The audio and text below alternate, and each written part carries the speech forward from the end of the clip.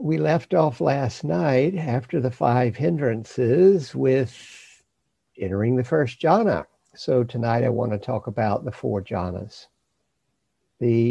I'll just continue with the same sutta, the Samanyapala Sutta, which is number 2 in the long discourses. Quite secluded from sense pleasures, secluded from unwholesome states, one enters and dwells in the first jhana, which is accompanied by thinking and examining, and is filled with rapture and happiness born of seclusion. One drenches, steeps, saturates, and suffuses one's body with this rapture and happiness born of seclusion, so there is no part of one's entire body which is not suffused by this rapture and happiness. Okay, so as I said last night, the secluded from sense desires, secluded from unwholesome states, is the seclusion from the hindrances. And our method of becoming secluded from the hindrances is generating access concentration. Once access concentration is generated, you're not getting distracted, and hindrances are just distractions. You probably could use one of the hindrances as a label for almost any distraction that comes up, but certainly don't feel you have to. Then it says one enters and dwells in the first jhana. So the jhana arises and you sustain it, which is accompanied by, the words are vitaka and vichara, which literally means something like thinking and examining or thinking and pondering. Unfortunately, in the Abhidhamma and the commentaries, they started finding states that were more deeply concentrated than what the Buddha was describing in the suttas. And in the first jhana, there was no room for thinking and examining. So rather than realizing, we're doing something wrong here, they just simply changed the definition of the words. They changed it to initial and sustained attention to the meditation object, which it's true, you do have to have that. I mean, you have to have that to get to access concentration. You got to put your attention on your meditation object, the breath, and you got to sustain your attention on your meditation object. And you actually have to have them for all of the jhanas. You put it on the pleasant sensation and sustain your attention on the pleasant sensation. When the jhana arises, you put your attention on the piti sukha experience and sustain your attention on it. So thinking and examining would be a much better translation, though Pali has what's called a somatic repetition. In order to emphasize something, you say it using similar words. So thinking and more thinking is really what's going on here. And it's filled with piti and sukha, born of seclusion. So the piti arises from the fact that you're not being assailed by the hindrances. Your mind has gotten quiet enough, and the piti can arise. The piti will arise on its own without you doing anything if you stay in access concentration long enough. But I've given you a shortcut, which is eventually to shift your attention to a pleasant sensation. And the pleasant sensation will set up that positive feedback loop such that the piti arises. As I mentioned, the common translation of piti is rapture, but also I see euphoria, ecstasy, delight, and my favorite is glee. And sukha, the opposite of dukkha, would be joy or happiness. So basically, you've got the hindrances under control, and the piti and sukha arise, and you enter and sustain that state. You enter that state and sustain your attention on the piti and sukha, and the piti and sukha sustain. And don't worry about the background thinking, okay? It's still there. The background thinking, remember, in the access concentration where thoughts were wispiing in the background. Well, that can continue to happen in the first jhana. Then it says, one drenches, steeps, saturates, and suffuses one's body with the rapture and happiness born of seclusion. So there is no part of one's entire body which is not suffused by this rapture and happiness. Again, we have this repetition: drench, steep, saturate, and suffuse. It's not four different things to do, it's just emphasis. The first jhana, often the experience of piti is the upper body, maybe the upper torso, neck, head, maybe the whole spine. It may not be fully encompassing the body. That's fine at first. The first thing to do is to get in the first time. The second thing to do is to get in the second time, and then to get in repeatedly. And once you're able to get in and sustain being in, okay, now you've got some skill with it. It's then possible to move the piti and sukha throughout your body. So what you would do, let's say the piti is not in your arm. Put your attention where the piti is, head, face, whatever, and just move your attention down your arm.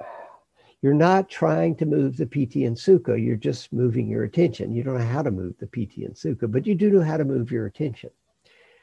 And so the piti and sukha will follow along. Quite interesting. Settle in again. Now put your attention back on where it's strong and move it down the other arm.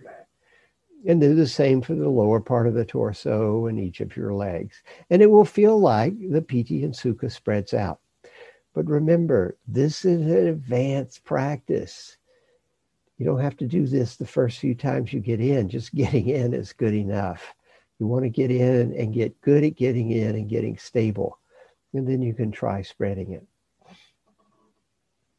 We have a simile for each of these jhanas. And for the first one, suppose a skilled bath attendant or his apprentice were to pour soap flakes into a metal basin, sprinkle them with water, and knead them into a ball so that the ball of soap flakes would be pervaded by moisture, encompassed by moisture, suffused with moisture inside and out, and yet would not trickle.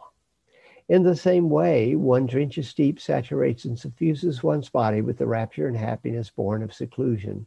So there is no part of one's entire body which is not suffused by this rapture and happiness. So we get a picture of what soap was like at the time of the Buddha. You didn't go to the Safeway and buy a bar of soap. You got your skilled bath attendant or his apprentice to take a metal basin and pour in just the right amount of soap flakes, and then pour in just the right amount of water, and then mix the soap flakes and water until they were so thoroughly mixed you had a homogeneous ball of soap. This is like the first jhana. The piti of the first jhana is, well, rather intense. It's kind of frenetic, like the mixing of the soap flakes in the water. And the soap flakes are to be totally pervaded by the water, which is what you do when you do the drench, steep, saturate, and suffuse. So yeah, it's a good simile. When you get into the first jhana, probably 10 minutes is a maximum time you'd want to spend there. Somewhere between 5 and 10 minutes, but only if the piti is mild. If the piti is really intense, don't stay very long. Generally, I'm in the first jhana for somewhere around 10 seconds. I know how to bring it up really strong and hang out there. All right, I've had enough. Take a deep breath and move on to the next. So if you're getting super intense piti, move on. When it starts to get to be too much, when it starts to get to be too much, move on. And the way to move on is just take a deep breath. And when you let the energy out, just on the exhale, let the energy out and the piti will calm down and take you towards the second jhana. Further, with the subsiding of thinking and examining, one enters and dwells in the second jhana, which is accompanied by inner tranquility and unification of mind, is without thinking and examining, and is filled with the rapture and happiness born of concentration. One drenches, steeps, saturates, and suffuses one's body with the rapture and happiness born of concentration. So there is no part of one's entire body not suffused by this rapture and happiness. So with the subsiding of thinking and examining, what's hopefully happening is you're in the first jhana, and the thinking and examining just slides away. But that's probably not what's going to really happen. Particularly if the PT is really intense, you probably don't want to stick around that long. So the trick is, when you've had enough of the first jhana, take a deep breath, let the energy out, and let things settle. In the first jhana, the PT is in the foreground and the sukha is in the background. And now when you take the breath, they both decrease, but the PT decreases more and the sukha is more prominent now. Right? So you're doing a foreground-background shift. And now your focus is on the emotional sense of joy, happiness, however it's there. The PT, instead of being perhaps heat or vibration, is now, maybe you're finding yourself rocking a bit, or maybe there's some swaying, maybe there's circles. So there's still some movement there, but it's not the same as it was in the first jhana. It's not intense at all, and it's in the background. What's in the foreground is the emotional state of joy and happiness, and that is now your object. So unlike focusing on the breath, which is physical, or the PT in the first jhana, which is physical, or even the pleasant sensation before the first jhana, which is physical, you're now focused on something that's entirely mental, the emotion. Maybe it's not entirely mental. Maybe the emotion has a physical component to it, but you're focused on an emotion rather than a pure physical feeling.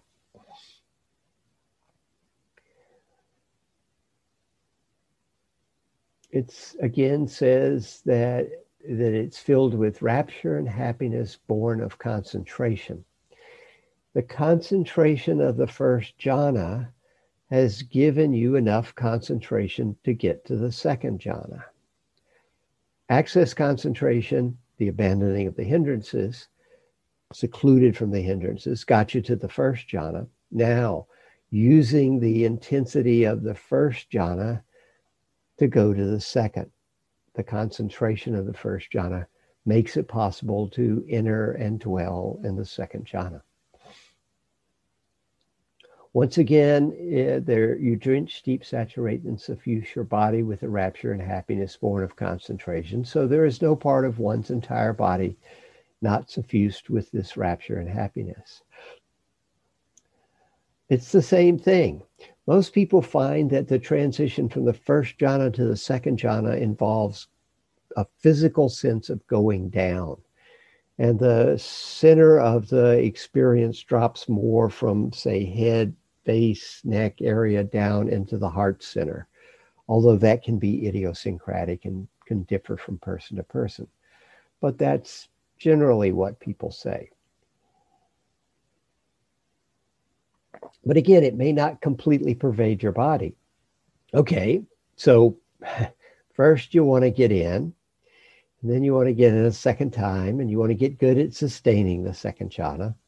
And after you get good at sustaining it, then you can spread it. And it's the same thing. Put your attention, say, at the heart center, if that feels like the center of it. And again, move your attention down your arm and then down the other arm. And the sense of happiness will spread along with your attention. Again, you're not trying to move the happiness. You're only moving your attention. We have a simile. Suppose there were a deep lake whose waters welled up from below. It would have no inlet for water from the east, west, north, or south, nor would it be refilled from time to time with showers of rain. Yet a current of cool water welling up from within the lake would drench, steep, saturate, and suffuse the whole lake So there would be no part of that entire lake which is not suffused with the cool water. In the same way, one drenches deep, saturates, and suffuses one's body with the rapture and happiness born of concentration, so that there is no part of one's entire body which is not suffused by this rapture and happiness. Okay, so the picture is a lake far up in the mountains, no rain showers, no streams, but a spring at the bottom of the lake. And the spring water comes up and completely permeates the lake, completely fills the lake. This is an amazingly accurate depiction of what the second jhana feels like. It feels like there's this wellspring of happiness in your heart center. And this happiness is just overflowing, is just coming up in a spring.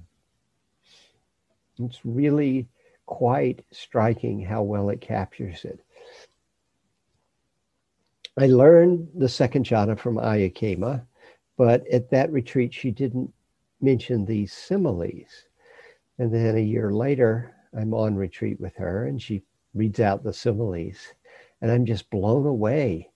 After she finishes her talk and she's walking back to where she's staying, I go running after her. Ayakema, it's just like that. It's just like that. And she laughed and said, yeah, it's just like that. It's a really brilliant simile. For the second and higher jhanas, you want to learn to stay in them for an extended period of time. I say learn to stay in for 10 to 15 minutes. As you get skilled enough, then maybe you're only staying for 5 to 10 minutes as you move through. But at first, get good at it. Find it, stabilize it, stay with it. And the object for the second jhana is the sukha, the joy, happiness feeling. So after you've been there long enough, then you can move on to the third jhana. Further, with the fading away of rapture, one dwells in equanimity, mindful and clearly comprehending, and experiences happiness with the body. Thus one enters and dwells in the third jhana, of which the noble ones declare, one dwells happily with equanimity and mindfulness. One drenches deep, saturates, and suffuses one's body with this happiness free from rapture, so there is no part of one's entire body not suffused by this happiness. Okay, by definition, the rapture goes away. With the fading away of rapture, the piti is gone. It predominates in the first, it's in the background in the second, and in the third, it's just completely gone. The way to get the piti to calm down is, again, you can use your breath. Take a breath in, and with the exhale, turn down the volume of the happiness to contentment. The happiness maybe is giving you a big grin, right? Pretty happy, all right? You turn the volume down to contentment, and now you've just got a little Buddha smile. The first jhana, you might have a big grin with your teeth showing. The second jhana, big grin, no teeth. Third jhana, Buddha smile. And your target is contentment, wishlessness, satisfaction. Satisfaction so complete that if Mick Jagger had been practicing the third jhana, he wouldn't be able to sing that song. Right? You are satisfied. To help you find that feeling of contentment, of satisfaction, as you start to exhale and turn down the volume on the happiness, it might be helpful to remember a time when you were very contented. Something like, you just eaten the perfect meal, you didn't overeat, and you don't have to wash the dishes. It's just that feeling of, yeah. So you start turning down the happiness as you exhale. You grab the memory like for a quarter of a second and pluck the feeling of contentment out of it. And now that descending happiness becomes that contentment, and you focus on it. And you focus on it, and then it gets steady, and now you're focused on contentment. And the PT's all gone. It's very still. Remember in the second I said you might be rocking or swaying or something like that? In the third jhana, it's very still because all the PT has gone. And you're just contented. You're just happy to be there, wishless. Again, it's a sense of things going down, dropping maybe from the heart center to the belly for the center of it. And again, if you want to spread it, because one drenches deep, saturates, and suffuses the body with the happiness free from PT, put your attention where the happiness seems strong and move it to the other parts of the body. And the happiness will follow along. The contentment will follow along. The sense of things going down as the numbers go up continues through all of the first four jhanas. Your energy level is going down, and that seems to make the sense of the jhana going down as well. In fact, the down is so strong that if a student in an interview says they went down, I don't know if they went down numerically or they went down physically. So you're in 2 and you go down. I don't know whether that means you went back to 1 because the number went down, or you went on to 3 because the feeling goes down. I was once doing some meditation in an fMRI machine for science, and they wanted to tell me when to shift the jhanas. And they said, we'll tell you to go up and down. And I was like, no. Up and down is not going to work. You're going to be saying numerical up and down, and I'm going to be thinking physical up and down, and it ain't going to work. You have to say previous and next. And that worked just fine. But that's how strong the feeling of down is as you go through the first four jhanas. We have a simile. Suppose in a lotus pond there were blue, white, or red lotuses that have been born in the water, grow in the water, but never rise up above the water, but flourish immersed in the water. From their tips to their roots, they would be drenched, steeped, saturated, and suffused with the water, so there would be no part of those lotuses not suffused with the water. In the same way, one drenches deep, saturates, and suffuses one's body with the happiness free from rapture, so there is no part of one's entire body not suffused with happiness. So we have a lotus pond and lotuses coming up out of the mud, but not above the surface of the water. They're not waving in the breeze. They're not bobbing up and down. They're underwater, and they're completely permeated with water. This is very good too, because by the time you get to the third jhana, you feel like you've withdrawn more from the outside world.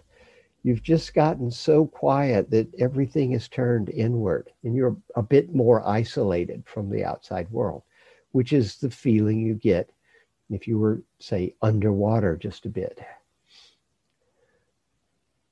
Again, you want to stay 10 to 15 minutes when you're learning it.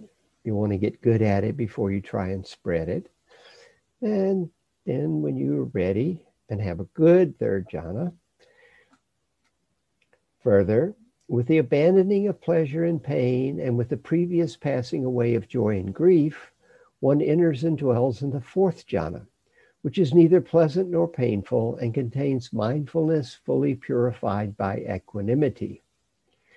One sits suffusing one's body with a pure, bright mind, so there is no part of one's entire body not suffused by a pure, bright mind. So, fourth jhana, abandoning of pleasure and pain. There's no pain in the jhanas, but there's certainly pleasure. There's piti in the first 2 and the sukha in the first 3. And then with the previous passing away of joy and grief. No grief in the jhanas, but joy in the first 2. So what you're aiming for is a place that's emotionally neutral. So you're sitting there being very contented. Being contented is a pleasant mind state. Like I said, you might have a little wispy Buddha smile there. What you want to do to move to the fourth jhana is let go of the pleasure of the third jhana. I find I can put my attention in that little wispy Buddha smile and relax all the muscles in my face. And when I do, there's a sense of things starting to drop down. That banishing of pleasure often gives way to a sense of things dropping down. Go with the dropping down. Just let it drop as far as it will go. It may drop for several minutes. Okay, just ride it on down. When it settles, your focus is on quiet stillness. Fourth jhana is often called the jhana of equanimity. But if I tell you focus on equanimity, that's probably a little bit nebulous.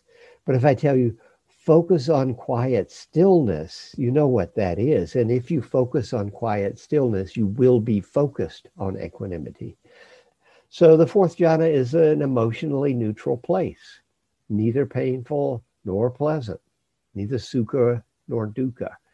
And it contains mindfulness fully purified by equanimity.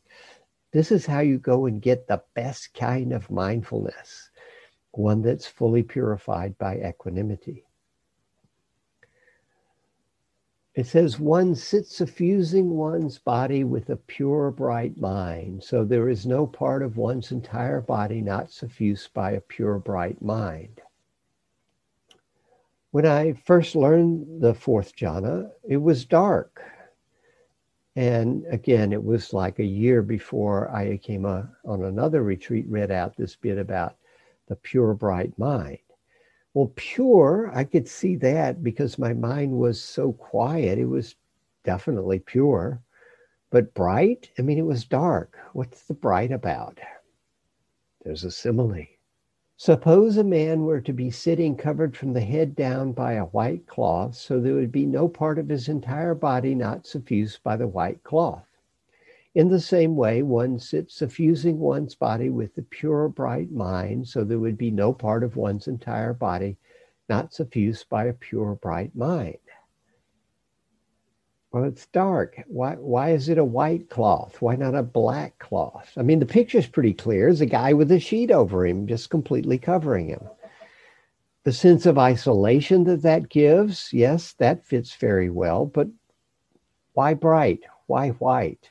So I went to see how you came at my interview and asked her about it. She said, describe the fourth jhana, and I did. She said, yeah, that's fine. Just keep doing that. Okay. So I had to put it in the I don't know bucket for 16 years. And then I went on a retreat with Venerable Pao-ok. Now, Pao-ok is a jhana master from southern Burma who teaches the Visuddhimagga jhanas. They're really deep states of concentration. In order to get to the Visuddhimagga jhanas, you've got to generate a nimitta, a circle of light. And the way you generate that circle of light is you get into what I'm calling access concentration and stay there for 3 or 4 hours. At the start of the retreat, Pao-ok gave us the counting. Count up to 8 and the gap between the out and the in. If you get to 8, start at 1. If you get lost, start at 1. And he said, when you can do that for 30 minutes without getting lost, let me know. So my next interview, after I could do that, I said, yeah, I can do that. And he says, good, drop the counting and continue to follow your breath for the next 3 or 4 hours. I'm like, 3 or 4 hours? That's a long sit. So I decided I would sit in my room because I knew that my body was going to give out after about an hour and 3/4 to 2 hours. So I would sit in my room in a chair next to my bed. And when my body just didn't like sitting in a chair anymore, I'd slide over into the bed for 15, 20 minutes, following my breath the whole time, and then slide back into the chair for the rest of it. And I could go for 3 or 4 hours. But after I started doing that, it wasn't long before I've been in access for an hour or more. And suddenly I would get this violent PT. I mean, I was shaking really so much, I was afraid my head was going to pop off. It only lasted maybe 10, 15 seconds, and then it would die down. It happened several times, so I go to see Pao-ok for my next interview. And I describe it. I didn't use the word piti. I just described the shaking and so forth. And he says to me, "That is gross piti. Do not let that happen." Oh, okay. Don't let that happen. Well, I learned a long time ago, it's good to smile when I meditate because that brings on the piti. So what if I don't smile? Yeah, don't think a happy thought. Right? Just keep a nice solemn expression on my face. And if I did that, I could keep the piti at bay, and I could do the half hour of counting. I had a little timer and set it for half an hour. And when it went off, quit counting and keep meditating. I wasn't getting as nimitta though, but I was getting really, really concentrated. And then sometimes, I've done what he told me to do. I meditated for 4 hours, and now I'm going to smile. And I would get that really strong piti. And then it would go away. And I would find myself in what I recognize to be the second jhana. I had this break your face grin on my face, and I was so happy. And the state was incredibly stable. My mind was not going anywhere. I could even look around and examine, okay, what's going on here? Yeah, this is second jhana. And just, very stable and very happy. So after I'd been in it a little while, it was like, wow, wonder what third jhana's like. I couldn't get there. I'd try and take a breath and calm things down, and the piti would come back. Hey, all right, I'm stuck in second jhana. It's not a terrible place to be stuck, but okay. After about, 15 minutes, there was this sense of things just sort of going over the edge and dropping down. And the happiness, the break your face grin went away, and it just converted into contentment. Wispy Buddha smile. No more piti coming. Very stable. Really not going anywhere. This was very satisfying. Hang out there. Okay, 5 minutes. What's the fourth jhana like? I couldn't wipe the smile off my face. I'd put my attention in it. I'd take a breath. I'd let the smile go and immediately come back. Now I'm stuck in the third jhana. Well, not a bad place to be stuck. Just hang out there for a while. And then eventually there was a sense of things going over the edge and dropping down. And when they dropped this time, they dropped for quite a while, and then they settled. And I was in the fourth jhana. Only my visual field was bright white. It was like sitting in an open field on a bright sunny day with a white sheet over my head and my eyes open. Oh, yeah, just like the simile. And now I understood what the bright white was all about. Clearly, the level of concentration I was experiencing when I was in the fourth jhana before was not the same level as what's described in the suttas. But by spending 3 to 4 hours in access, I was getting a level of concentration that was giving me the bright white in the fourth jhana. And it was repeatable. I was able to do that, do what Powwow told me to do. Okay, my 4 hours are up. Smile, violent piti, stable second, stable third, stable fourth, bright white.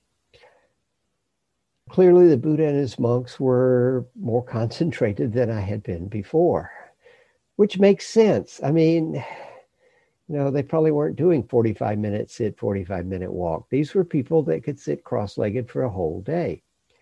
They would eat the midday meal, which was probably 10 or 11 o'clock, and then they would go for the day's abiding. So they'd have 6, 7 hours, just one long sit. Yeah, they get super concentrated. And when they went into the jhanas, it was much more concentrated than I was getting with my 5 or 10 minutes of access concentration. On retreats after that, I did play with, say, going into access for an hour, and I could also get the bright white by doing that. I didn't need the 3 or 4 hours, but I did need more than the 5 or 10 minutes I was used to doing in order to get the bright white. One of the things that Ayakema said about the third and fourth jhana, third jhana, it's like you're sitting in the mouth of a well. You're a bit isolated from the world around you. To get to the fourth jhana requires more letting go than you've had to do before. So let go and drop down the well. Now, the dropping down is more of a drifting down rather than a free fall or something like that.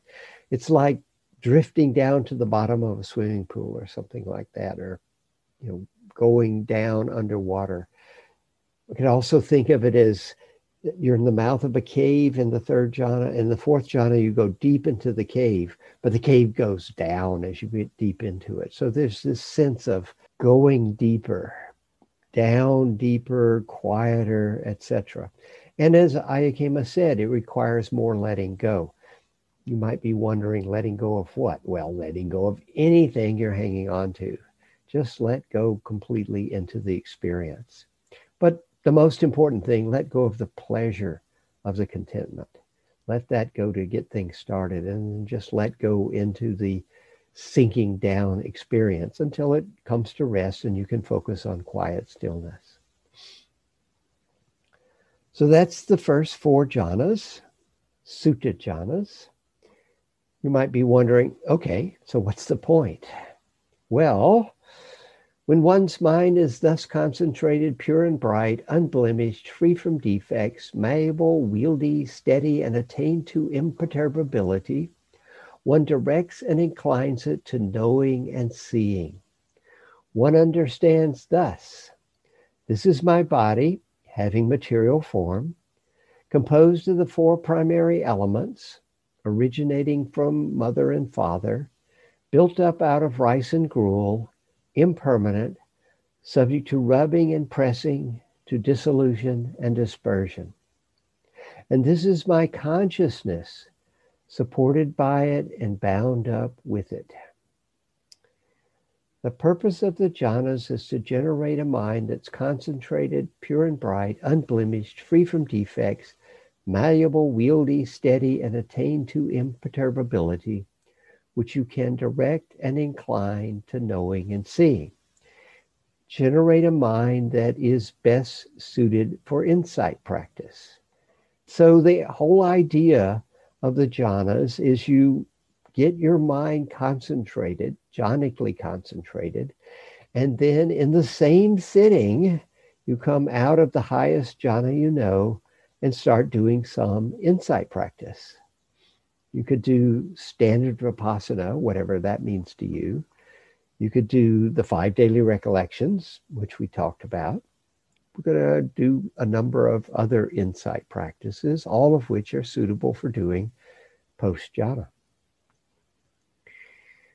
But in particular, it says, one understands thus: this is my body, having material form, composed of the 4 primary elements, originating from mother and father, built up out of rice and gruel, impermanent, subject to rubbing and pressing, to dissolution and dispersion. And this is my consciousness, supported by it and bound up with it. So the knowing and seeing, the insight practice, is an investigation of body and consciousness. Well, consciousness here is being used synonymously with mind. So an investigation of body and mind. If you think back to this morning, to the Satipatthana Sutta, the 4 establishments of mindfulness. The first one is body. The second one is Vedana. That's part of mind. The third one is mind states. Definitely mind. And the fourth one is phenomena, and most of those phenomena are mental phenomena, except for the ones that are physical. So mind and body in the fourth one. The purpose of the jhanas is a warm-up exercise for insight practice, and the Satipatthana Sutta contains 13 insight practices that are suitable for doing post-jhana. The jhanas are like sharpening your mind. Say you had a wooden 2x4 and you wanted to cut it in two, and all you had was a butter knife. Oh, that's going to be hard, right? You can grab that butter knife and start going. You make a little dent right away, but cutting a 2x4 in two with a butter knife is going to be a really difficult task. But if you had a whetstone and put an edge on that butter knife, made it sharp, you could cut a lot faster. You'd make up for all the time you wasted with the sharpening. It'd get dull. You'd have to sharpen it again, but you could indeed cut a 2x4 in two with a butter knife, provided you sharpened it up. I'm guessing that full awakening, total enlightenment, is probably more difficult than cutting a 2x4 in two with a butter knife. You're going to need a sharp mind to do this. This is what the jhanas are all about. In the Tibetan tradition, there is Manjushri, who holds a sword. He's the bodhisattva of wisdom, and he uses his sword to cut through the bonds of ignorance. Jhana practice is just sharpening Manjushri's sword. You haven't cut any bonds of ignorance yet. You got to go out and wield the sword. That's your insight practice. And you certainly don't want to make the mistake of just sharpening, just doing jhana practice. Yeah, if you just do jhana practice, eventually you're not going to have any sword left. You're just going to sharpen it into oblivion. So sharpen your mind and then go investigate reality.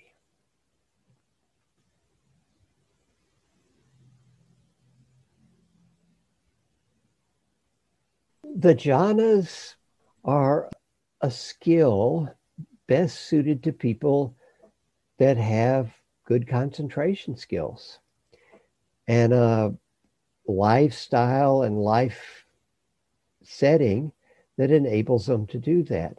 But that's not everybody. The jhanas are, a very useful tool for those who can use them, but there are other people who have other skills, and you use the skills you have. And depending on your life circumstances, jhanas might be available, they might not be available. But you can try it out and see. And all 4 jhanas in one go, that's a lot of information. But we only got 10 days. So, I got to give you a lot of information every night. And there's not much, if I just gave you one, I did that already. Have an idea of where you're heading for. You get a sense of all of this, but don't think you're going to get there all at once. You're going to play with what's happening and you'll see what shows up and work with it. And then maybe something else will happen after that. I'd say don't sweat it. After leaving retreat, going back to your quote unquote normal life, what type of commitment does it normally take to keep that skill going? Right. There's 2 things you need. One is to know what you're doing, to have marked out your path. You know, okay, this is how I generate access concentration. Here's my pleasant sensation. This doing that brings on the first jhana. Here's how I transition. So you have a good idea. It's not stumbling. It's become marked out for you. You know what to do. And the second thing is, how good is your daily practice? Ayakema said that if you want to keep the jhanas indefinitely, keep the same level of concentration you have on a retreat, you need to sit for an hour in the morning and an hour in the evening. Otherwise, they're going to fade out. And how quickly they fade out is going to depend on, how close to an hour in the morning, an hour in the evening you get. Now, me telling you about the hour in the morning, hour in the evening is me telling you what Ayakema told me, not me telling you what I do or what I ever manage to do on a regular basis. It's hard. There's so much else going on in our lives. It's hard to carve out both an hour in the morning and an hour in the evening. this is why it's good to be a monastic. Yeah, your schedule's set up so you've got an hour in the morning, an hour in the evening, right? But as lay people, it's more difficult. About the best I could do was an hour in the morning, and then some evenings there was a sitting group I could attend. And so that gave me another, 45 minutes, sometimes an hour. And yeah, that was helpful. But even say 9 sittings a week, it'd start fading out. Not real fast, but they'd fade down until after about a year, I was having trouble getting all the jhanas that I knew. I mean, sometimes, a couple weeks would go by and I wouldn't get hardly anything. Come home from the retreat. I got all the jhanas I knew on that retreat. But after, about a month, I couldn't get to the highest number anymore, at least not at home. Maybe when I got a second sitting in, I get them all. After another couple weeks, couldn't get to the next highest or the highest at home. But if I got a second sitting in, usually they'd all come back. So it's starting to fade out. Sometimes, no jhanas in the morning. But if I got that second sitting in, maybe they'd be back. And it just kept getting harder and harder. And then I go on a retreat again, and they're back. I mean, I go on a day long, and maybe no jhanas the first sit, the second sit, they're back. And any other sits during that day, the jhanas are there. Go on another retreat, it's not a jhana retreat. The jhanas come back real easy. Not a problem. So what does it take? It takes having a good understanding of how to enter the jhanas and sustain them. It takes having a good daily practice. And it takes going on more retreats, especially when your access to the jhanas begins to fade. Spend about half your time working on concentration and about half your time working on insight. And then all the time working on mindfulness. But, to the best of your ability, given life circumstances. But that's a general rule, half concentration, half insight. It may be that, some sittings you're just working with concentration the whole time. Other sittings you sit down and you could just tell there ain't going to be no concentration today. You're just all over the place. So, you do the best you can with your insight practice at that time. But ideally 50-50.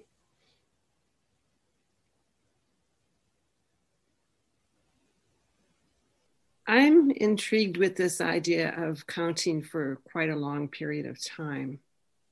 And I wonder, and even the idea, using the timer to so you don't have to wonder, how long have I been counting? Because it strikes me that would create more stability. Mm-hmm. Yeah. I mean, if you're going to do a long sit, if you can sit for, say, an hour and a half, then you can count for half an hour. Right? If you're sitting for 45 minutes, don't count for half an hour. Right. No, but if I do, we have time during our days. I've been doing longer sits. So so you could extend the amount of time you're counting, and you just with it. And when their timer goes off, you just quit counting and just stay with the breath and make sure you've got good access before you trigger the jhana. Or just stay with the breath and don't even trigger the jhana and stay longer. You could do, say, 20 minutes of counting and then 20 minutes with no counting and then trigger the jhana. I mean, that'll take you in deeper. And focus on the pleasant sensation at that point. Is that what you mean by trigger? Right. The jhana? Trigger the jhana is just the name as focus on the pleasant. Okay. Yeah. But experiment. I mean, you got lots of time. You somehow got to fill up those 6 to 8 hours. Yeah, exactly. Sounds like you do have to intentionally decide to move from one state to the next. Yeah, it will move by itself, particularly when you're on a retreat. I mean, the jhanas are neurotransmitters. I mean, all of your experience is neurotransmitters. And so you move into the first jhana, and eventually you're going to run out of the neurotransmitters for the first jhana, and it's going to move on its own to the second jhana, right? And you're going to stay there for a while, and eventually they're going to start to run out, and you'll move to the third, etc. So it will move on its own. But when you go home, you're not going to be as concentrated, and it's less likely to move on its own.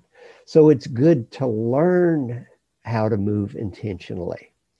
And if it moves on its own before you intend it, yeah, just go with it and let it move on. All right, so you're sitting there in the second jhana, and you decide, okay, it's time to go to the third. And so you're taking that breath and you're remembering the contented experience and grabbing the contented feeling.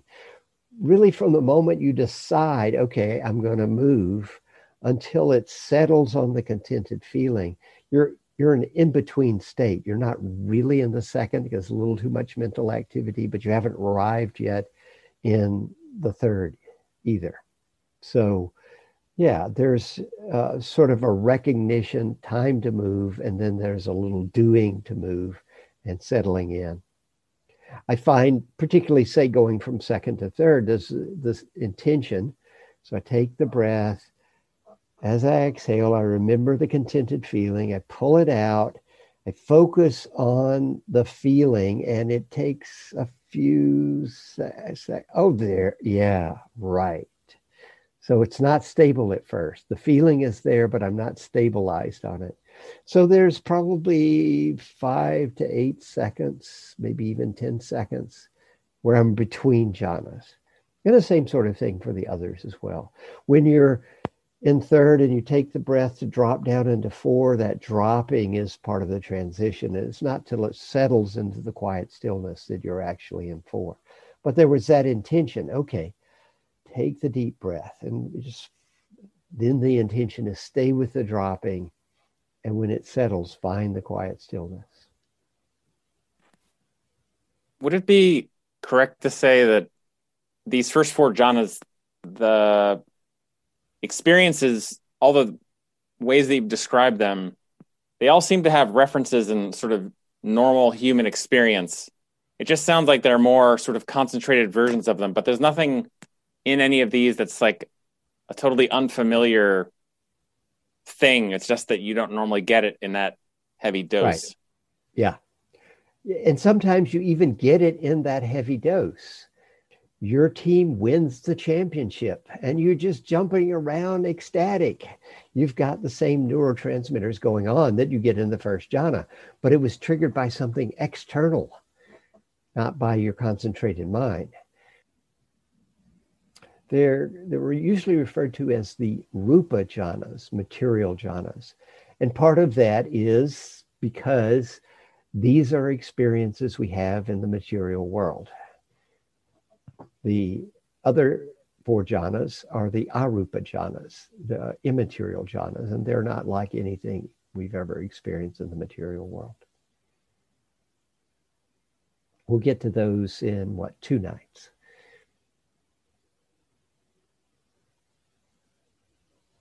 I am concerned about doing this practice in the evening because of triggering too much PT, Sukha,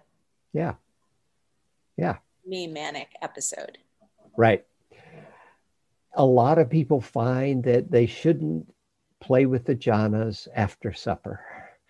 You know, it's just a little too much because the PT can definitely give you insomnia. You get a big hit of PT off the evening metta, you might not get to sleep for hours.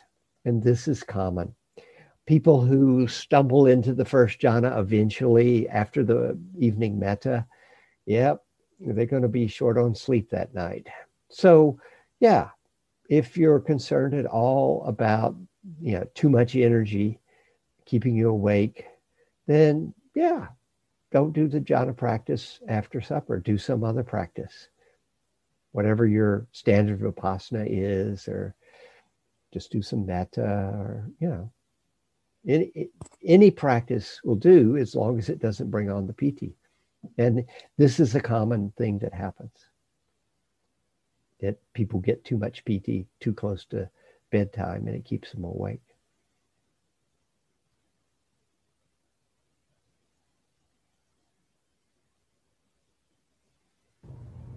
So your Pao-Ok experience, so you talked about the fourth jhana being very white and bright. Were the first three also? Not strikingly like the fourth was. They were just the usual dark. The visual field in the jhanas for most people is dark unless their concentration is extremely good, and then it might get lighter. Whether it's got any color associated with it is very idiosyncratic. Some people report maybe some light yellow or some tan or something like that in some of the jhanas, but there's no, I mean, it's idiosyncratic. Most people, it's just dark when they're in the jhanas. It's only when you get super concentrated, maybe it would be bright and white. I wasn't struck by the visual field until I hit the fourth jhana, but it probably was lighter than normal. It just wasn't striking.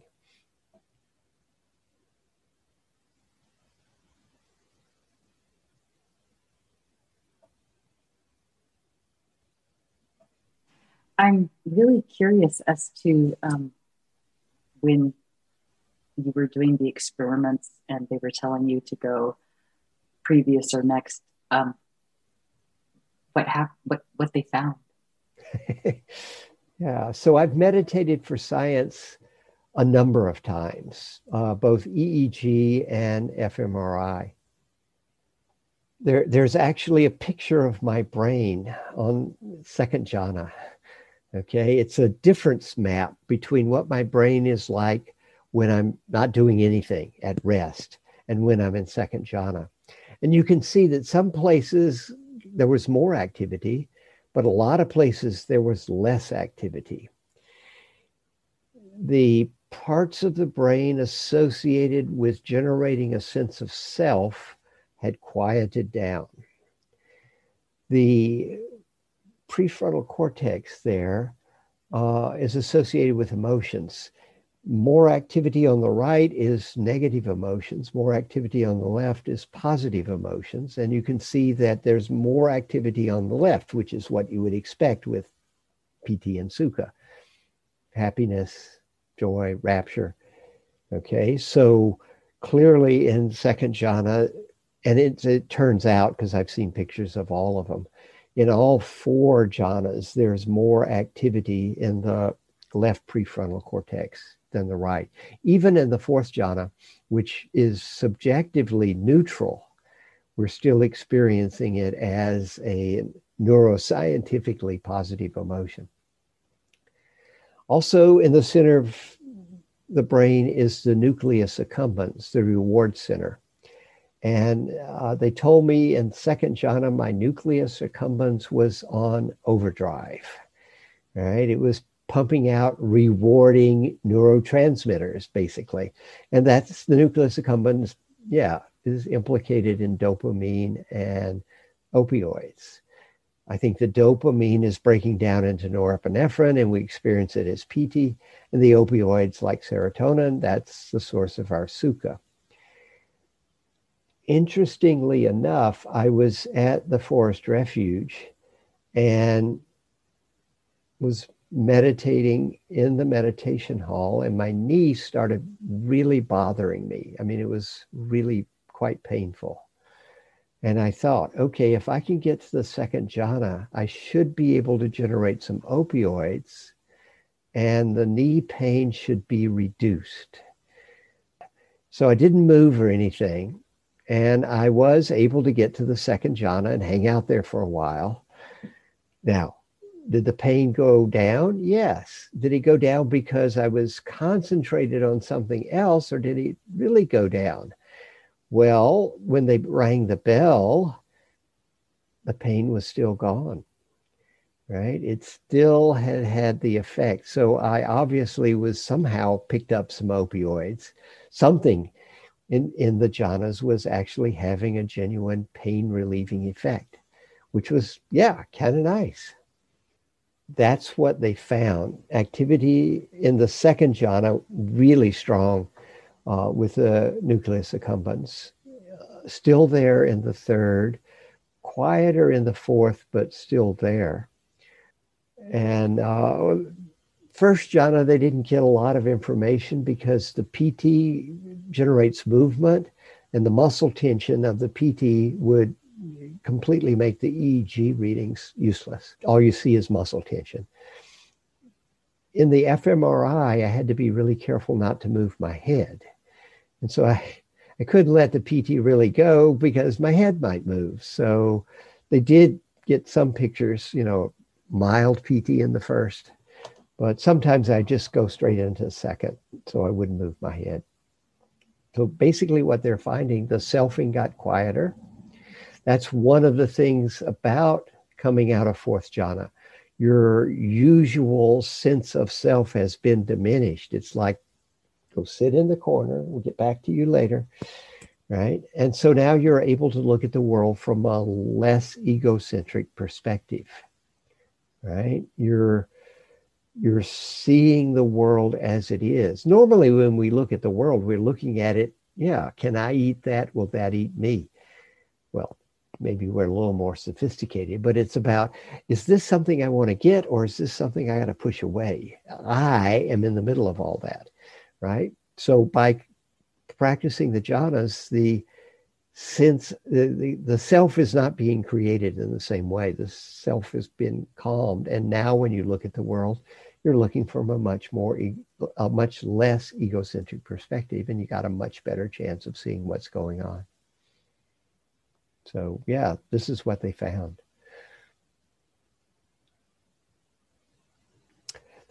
One other thing interesting about that, one time I went to do some EEG work, and the guys wanted to see, they weren't that interested in the jhanas, but they wanted to see, could they generate a biofeedback EEG setup for detecting access concentration.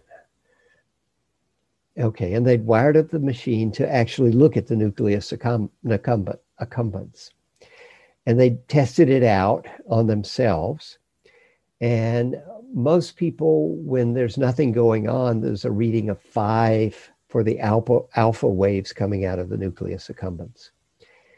And so we talked about it, and I said, okay, what you need to do is make it so that if there's muscle tension, which will mess up the EEG readings, make it beep in my ear, and set it, they said baseline was 5. I said, set it to 10 and see if when I get to access concentration, did I pump it up, the reward center up to 10? So they wired me up and we turned it on. I start meditating and it's not beeping. I mean, it should be beeping, but I'm already at 10. I'm not doing anything. I'm just sitting there. My default state is twice as rewarding as the average person's default state. Now, whether this is a result of all the years of jhana practice or the fact that I had a happy childhood or a combination of both, who knows? So they had to change it so it would stop beeping at 20. All right, so now sit there, it's beeping. I get into access, it's still beeping. First jhana, it's beeping because of all the muscle tension. I get to second jhana, it's quiet. I pumped it all the way up to 30, it turned out. I moved to third jhana, it comes back on. I'm at 18, right? Just below the threshold, but definitely above rest. I go to fourth jhana, it's 12, it's still beeping. I go back to third jhana, it's beeping. I go back to second, stops beeping. I intentionally distract myself. Okay, I start thinking about something else, get a fantasy going, it starts beeping. I go back into second jhana, beeping goes away. I drop back into access, the beeping comes back. Back to rest, it's still beeping. It was like they invented a second jhana detector rather than an access concentration detector. So we talked about it a bit, so they decided they would look here and look for delta, a decrease in delta. I don't remember any of the numbers for that. So they rewired the machine and put the electrodes there. And we did the same thing again. And they were able to detect when I got to access concentration. The delta dropped enough so it stopped beeping. And second, third, fourth, third, second, and back to access. It didn't start beeping again. I'm in access. I intentionally distract myself. It starts beeping. I come back into access. It stops beeping. So yeah, they were able to see things, a decrease in delta here, which would be an indication of decrease in selfing, and an increase in the nucleus accumbens and more activity in the left prefrontal cortex and less activity back in the back where you do generation of self. In order to get in the number of hours a day of practice that you recommend, say on retreat, you said like 6-8 hours, and then after we get home, once in the morning, once at night, an hour, it seems like you have to practice at night, and that may not be a good idea for me to generate a whole bunch of PT before I go to bed. Yeah. So I'm not quite sure how to navigate that. I've actually heard of some people say that they jumped right to the fourth jhana or something like that. I don't anticipate that happening to me, but what do you do? Yeah, so it may be you just don't do jhana practice in the evening. You do some other practice. You do the body scan or some metta, or the body scan and some metta or something like that. It is possible once you learn the jhanas quite well and are good at generating deep access to bypass the first jhana and just go straight into 2, which has got mild PT, or maybe even straight into 3 or 4 and just bypass the PT completely. You would want to practice that on retreat rather than go home and attempt to do that. Sure. So that you don't make the mistake of winding up in the first when you didn't really mean to. But it is possible to do that. It's not easy. I mean, you can start your car in 4th gear, right? It's hard. It's kind of tricky. But if you're on a downhill slope, yeah, you could start your car in 4th gear. It wouldn't be that hard. Well, the downhill slope with the jhanas is how deep is your concentration? If your concentration is deep enough, you can just drop right into 4. If it's deep enough, you should be able to drop into any of the 8 jhanas, provided you know them well enough. That's what it means to be a master of the jhanas, actually. Sure. So when we practice in the evening, you recommend we still practice in the evening, but just do Vipassana or something basic, Yeah. Something that's not jhanas. Right. If you find that the PT is problematic in the evening, then yeah, don't do the PT in the evening. Do something else. Definitely. Well, I guess what's your experience when you have PT and it keeps you from sleeping? Do you really feel like the next day, like you have you needed more sleep, or is it that you really don't need as much? Most people who have PT that gives them insomnia definitely feel more tired the next day. You just didn't get enough sleep. On jhana retreats, people often say to me, usually I go on retreat, I don't need so much sleep, but on your retreats, I seem to need more. And I'm like, yeah, you're working really hard. Sitting there doing nothing, your brain is using 25% of your energy. Okay. Sitting there doing nothing and working really hard at meditation, your brain's probably using half or 3/4 of your energy at that point. So yeah, you're definitely burning calories. You're definitely using a lot of energy to do this practice. And yeah, you need your sleep. And so if it keeps you awake, I mean, if it only keeps you awake for an hour, maybe it's not so bad. But if it keeps you awake for 2 or 3 hours, yeah, it's a problem. Sorry.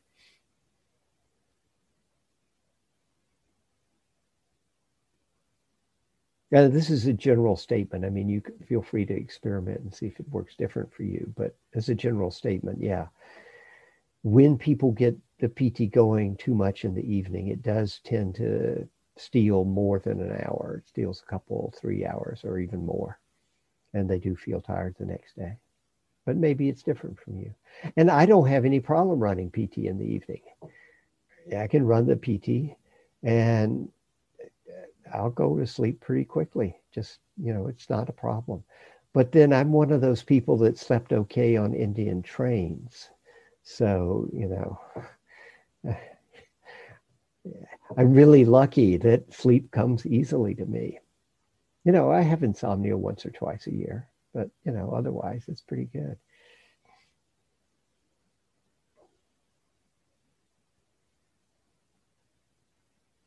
Okay, it's getting a bit late. We're not even going to take a break. I'm going to do a quick metta.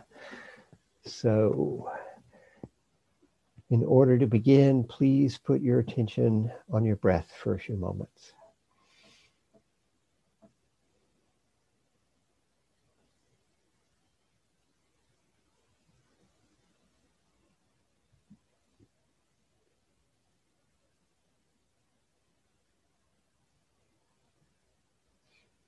So, do you like to be happy?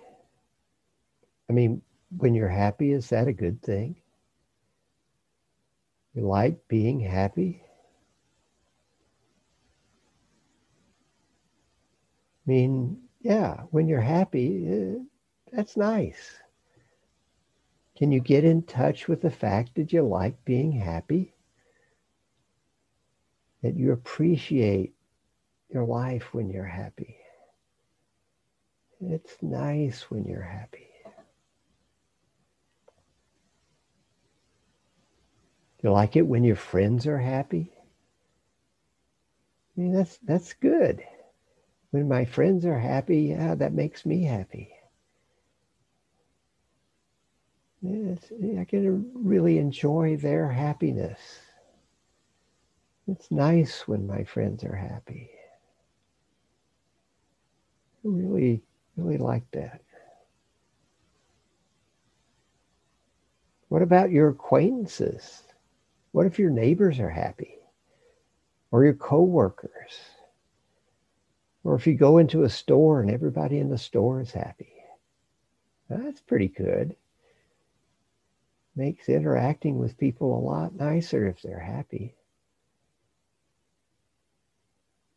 It's a good thing when people are happy.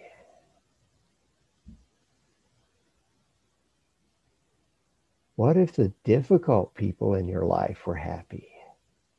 Not happy because some horrible thing they did, but they were to find happiness with a wholesome activity. Now, that'd be good. If they were doing wholesome stuff, then they wouldn't be so difficult. If they could find wholesome happiness, yeah, that'd be a definite improvement.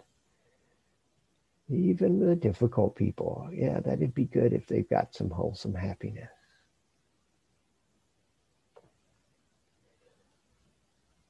What if everybody on this planet was happy? Wow, wouldn't that be a really great world? I mean, everybody you run into everywhere, they're happy. You're happy. Everybody's happy. Think about it. A world totally filled with happy people. That'd be really nice. May all beings everywhere be happy.